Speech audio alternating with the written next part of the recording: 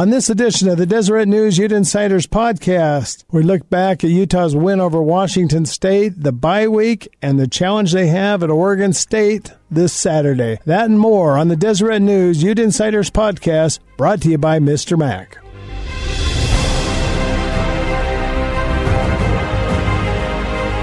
This is Lee Benson with the Deseret News, and I'd like you to welcome today's Ute Insider podcast with the great Dirk Facer and friends.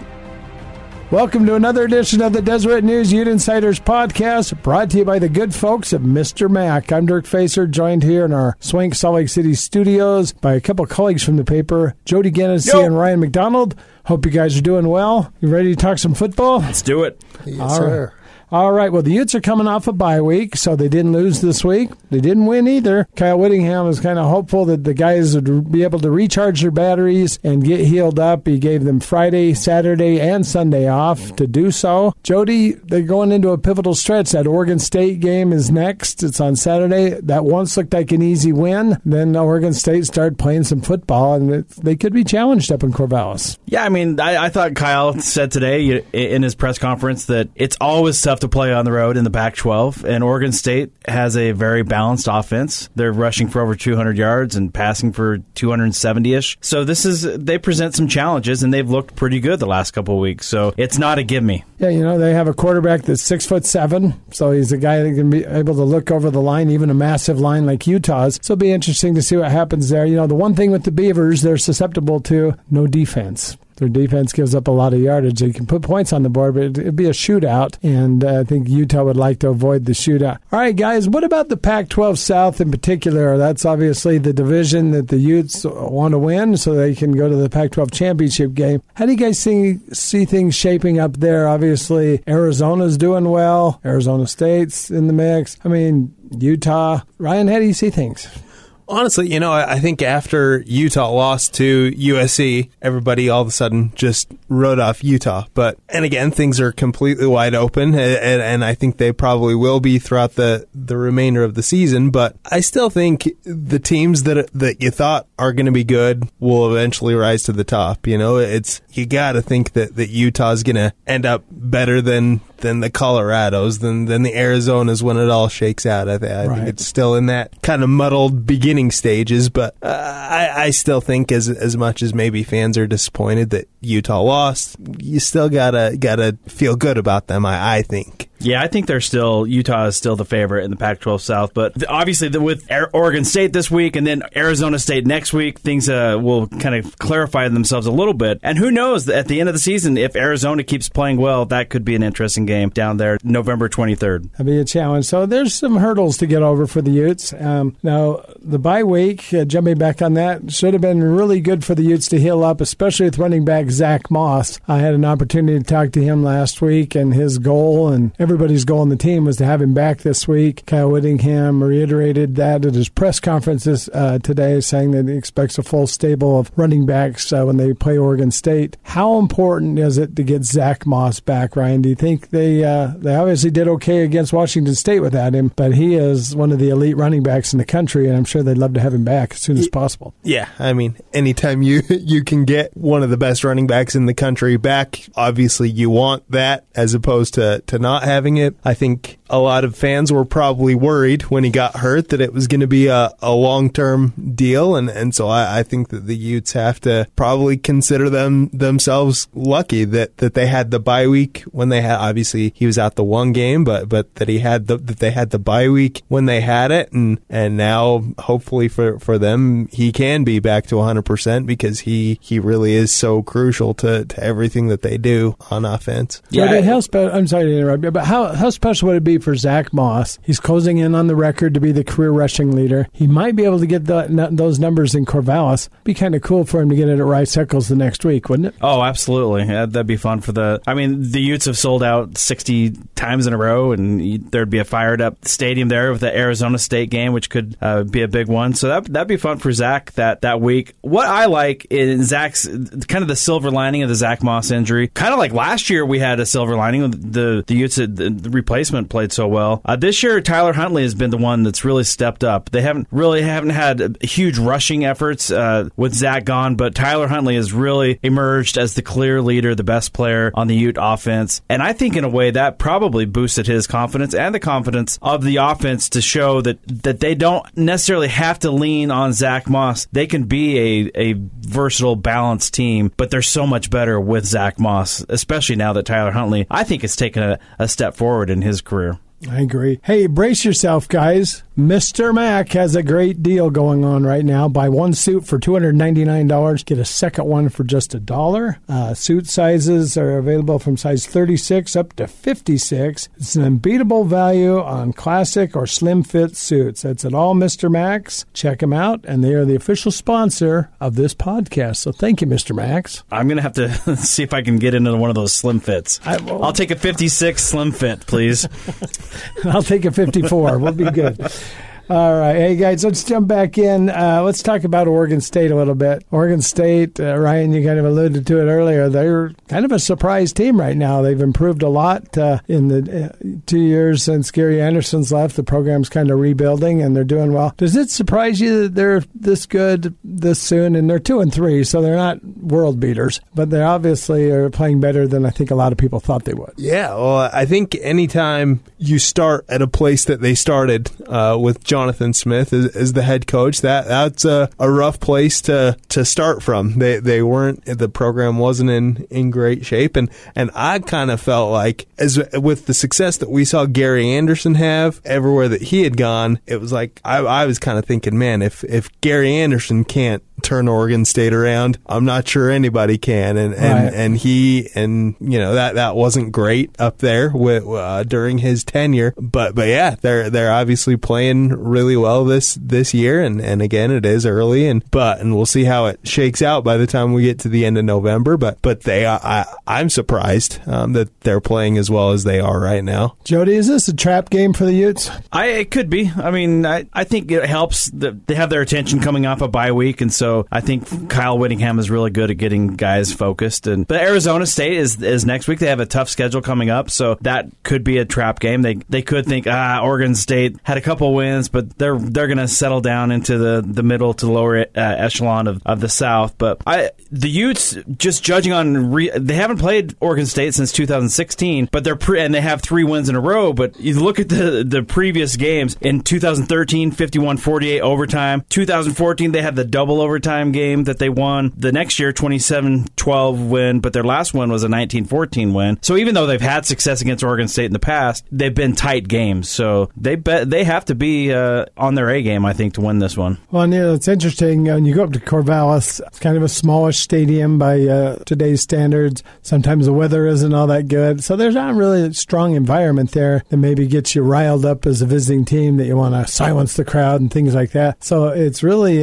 kind of a mind game, too, that Utah's just got to go out there prepared and ready to play, or things can happen in the Pac-12. But I think also that USC loss put the Utes in a good frame of mind. They showed that against Washington State. They came out and they really played well on both ends of the football field, and I think that really got their attention. Yeah, well, I'm just checking the weather. The weather is supposed to be partly cloudy, no rain in the forecast. So it's always kind of fun to watch guys slipping around in the rain and all that. But we'll just have to wait till later in the season for something like that. That's Dirk's Bermuda shorts weather. So yeah, I love to walk around Corvallis, Oregon in Bermuda shorts. It's a dream of mine, and I hope to realize it one day. But high temperature, 58 degrees. I don't think it'll happen. I have enough hair on my legs to keep my legs warm on that situation. Guys, we broke down the South a little bit, but bottom line is it's all about winning at this point. And Ryan, you kind of alluded to it, but do you guys think in the big picture, the only 2 teams in the Pac-12 now that have a chance of getting to the college football playoff are Oregon and Utah? Probably so. And they might need to get through with one loss. Yeah, that's the thing is even now I'm not sure quite if there's a chance, for that. That's tough to get into one of those top 4 spots at this point with a loss, and like we've said, and on this podcast a lot, and people around the country have said this, the Pac-12 is just so brutal that there's just still so much football to be played, and it's just everyone's beating up on each other. And so I'm skeptical that even now there's hope for anyone to get in, let alone 6 weeks from now. Yeah. Ryan, you follow this a lot. 2 losses won't happen. Is that fair to say in your opinion? I think so. Just definitely the door closes. Huh? I think so. And given the Pac-12's track record in the playoff, not too good. So a 2-loss team getting in probably is impossible. I thought John Wilner of the Mercury News broke it out pretty interestingly this week. He showed that the list of unbeatens across the Power 5, the Pac-12 is the only team that doesn't have an unbeaten team, a bunch of one-loss teams. And all the others, ACC, Big 12, Big 10, SEC, either have 2 or 3 or even 4, the Big 10, 4 undefeated teams. And so he broke it down that showed that the Pac-12 could have no one-loss teams before others have no one-loss teams. So it's kind of a rough year. It's fun to watch for fans, but it's just doesn't play well to the playoff scenario. Well, that makes the Rose Bowl all the more important, right? That might be the peak for a Pac-12 team this year, and the Utes are certainly in the running for that still, and probably will be for several weeks as this thing unfolds. Let's turn it over to our good friend Tom Barberi and Jody. I'm Tom Barberi, and it's time for Utah by 5. This week for the Utah by 5, we are going to thank the Utah PR department for giving us 5 interesting statistics in the media guide. So without any further ado, here we go. Number 1, Utes are outscoring opponents 72-22 in the second half, and that includes a safety against USC. So Utah's defense has only given up 20 points in 5 games in the second half, which is 4 points a game. That's unheard of. That's terrific. Number 2, Utah's held all 5 opponents to under 100 yards rushing. They rank 4th in rushing defense in the nation and 1st in the Pac-12. They're only giving up 53.8 yards per game. And Coach Whittingham today said that he was expecting the Utes' rush defense to be a top-tier rush defense, and they're showing that they really are. They'll get tested this week, though, against Oregon State, which is averaging about 200 yards. Right, they will. And, you get guys like Leki Fotu and Bradley and I up there, and it's tough sledding for anybody to run through that line, so it'll be interesting to see if they get challenged more than they have been thus far, but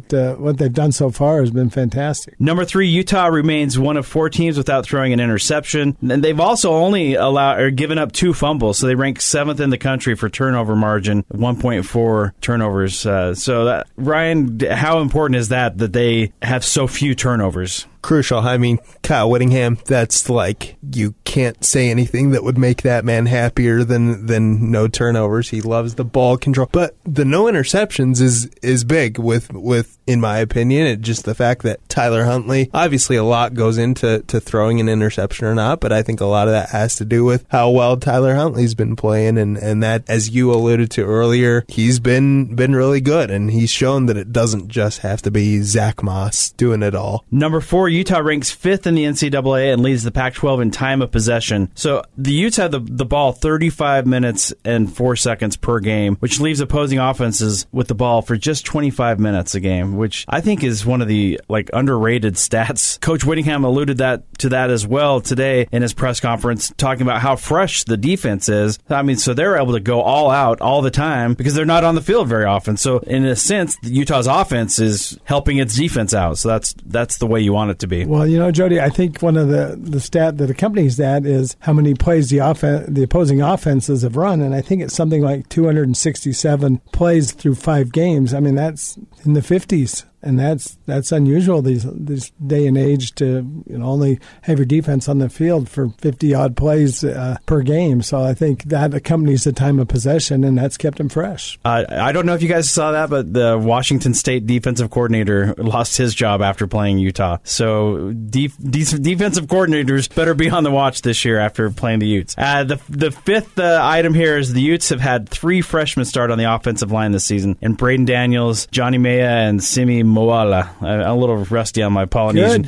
Good pronunciation. I'm a Kearns boy, so we have our fair share of awesome Polynesians out there. In total, Utah's had 20 freshmen see action this year on offense. defense and on special teams. I like that because, that's just building the future right there. But their offensive line has just been they've had such good production and done so well, even though there's not been that continuity. That works. Well, Jody, thank you for the Utah by 5. You do a great job with the newsletter. Why don't you put a plug in for that? Yeah, every Wednesday we have our Insiders newsletter. Subscribe at Deseret.com. We always have the Utah by 5, but we also have quite a few other little fun items in there that Ute fans will love. So subscribe, share with your friends and your family members. Well, Jody and I have both been here for 25 plus years, and we worked together on preps a long time ago, but it's nice to have us working together again, and good to have you on the Ute Beat, and even the folks on Twitter should appreciate you. It's been a fun ride so far. We're glad to have you. And Ryan, same thing. Ryan and I share the brotherhood of being former Daily Utah Chronicle sports editors, and we're honored to have you here today, Ryan. Thanks for joining us. It was a last-minute invitation, and he gladly accepted. It's been fun. Chrony for life. Absolutely. And maybe someday some residual checks might roll in or something because we were so good. But maybe not.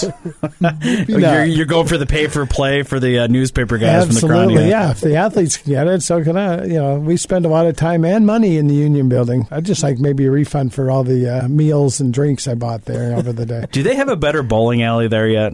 It's a decent classic. It's a classic alley. It's a good alley. Okay. I don't know what to tweet compare about the bowling alley because that's a whole new generation of people that'll come after you. As long as the gutters pop up for me, they can do that. It's a good bowling alley.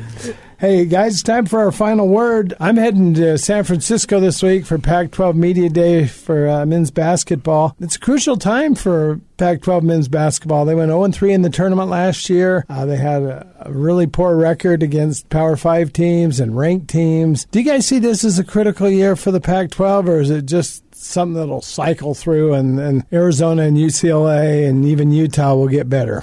Well, I think maybe a little bit of both. I think the it's been a couple of years now where the Pac-12, like you said, the Pac-12 has been pretty mediocre, and so I do think eventually they have to snap out of it, but I'm not sure when that's going to be. We'll see, especially with Arizona dealing with whatever they're dealing with, right. with all that stuff. I'm not sure I see a light at the end of the tunnel of mediocrity there. Right, and you look at Utah, and with so much youth on the Ute roster, this is going to be... It's hard to predict anything. Right, and I mean, there are some teams that do really well with a lot of youth, but this could be some patience requiring for the Ute fan base right now, and for Coach Krasowiak, because with 11 freshmen on the roster and only one junior and one senior, that's going to be tough. But when you're in a conference like the Pac-12, where, it's not one of the top-tier conferences, maybe that could push you forward quicker. Fared really well in finishing in the top 4 and getting a bye for the conference tournament. That they just haven't cashed in on that. But with sophomores like Timmy Allen and Booth Gotch, they should be in pretty good shape. But we'll see, because teams like Arizona, had one of the top recruiting classes in the country. Nico Mannion, son of Pace Mannion, a highly touted kid. He's going to be at Media Day, and he's going to be somebody to watch. So Arizona might be vastly improved from their mediocre season by their standards last year. I'm guessing there will be a lot of optimistic coaches you'll speak to this week. I have a feeling they're all going to be optimistic in their interview. This could be the best Pac-12 season ever. I talked to Lynn Roberts, Utah women's coach, earlier over the weekend, and she had mentioned that everybody's optimistic because they're all undefeated at Pac-12 Media Day. Ryan, you monitored the women's gathering today. What can you tell us? So the Utes were picked to finish 7th in the conference. They finished in a tie for 6th last year, and so kind of same middle of the pack, but I believe this is the highest they've been picked since like 2013, something like that. And so there's optimism. They lost a bunch from last year. They lost the leading scorer, lost the Pac-12 Freshman of the Year. She transferred, lost their point guard, but they've got a really good point guard from just Corner Canyon High School who was wanted by a bunch of schools around the country. And so there's optimism, but they were picked to finish middle of the road. So I guess success would be maybe inching, into the 3rd, 4th range, even if they can't break all the way to the top. All right. Well, in closing, guys, let's do some predictions on Utah-Oregon State. I'll venture out first. I'm gonna go with a 38-21 for Utah. Jody? Yeah, I was thinking a bigger win like that, 35-17 for Utah. Ryan? Let's go. I was kind of thinking upper 30s for Utah as well. I'll say they're going to just break out. I'll say 42-17. All right. So we're all going with the Utes. We'll see if we have egg on our face next week or if we were right. And we're hoping we're right. We need the confidence boost, don't we, guys? Glad to be told how great we are. I've heard the egg is a good moisturizer, but I'd rather not have it on my face. I'm with you. Hey, guys, thank you for joining us. I want to thank Jody, Brian, and Ken Condon, our producer, and our boss, and Richie, who puts this together, Richie Stedman. Thank you guys so much. I want to thank you, the listener, for subscribing to this podcast. Encourage your friends to do so. And we want to thank our sponsor, Mr. Mac. Until next time, guys, we'll talk to you later.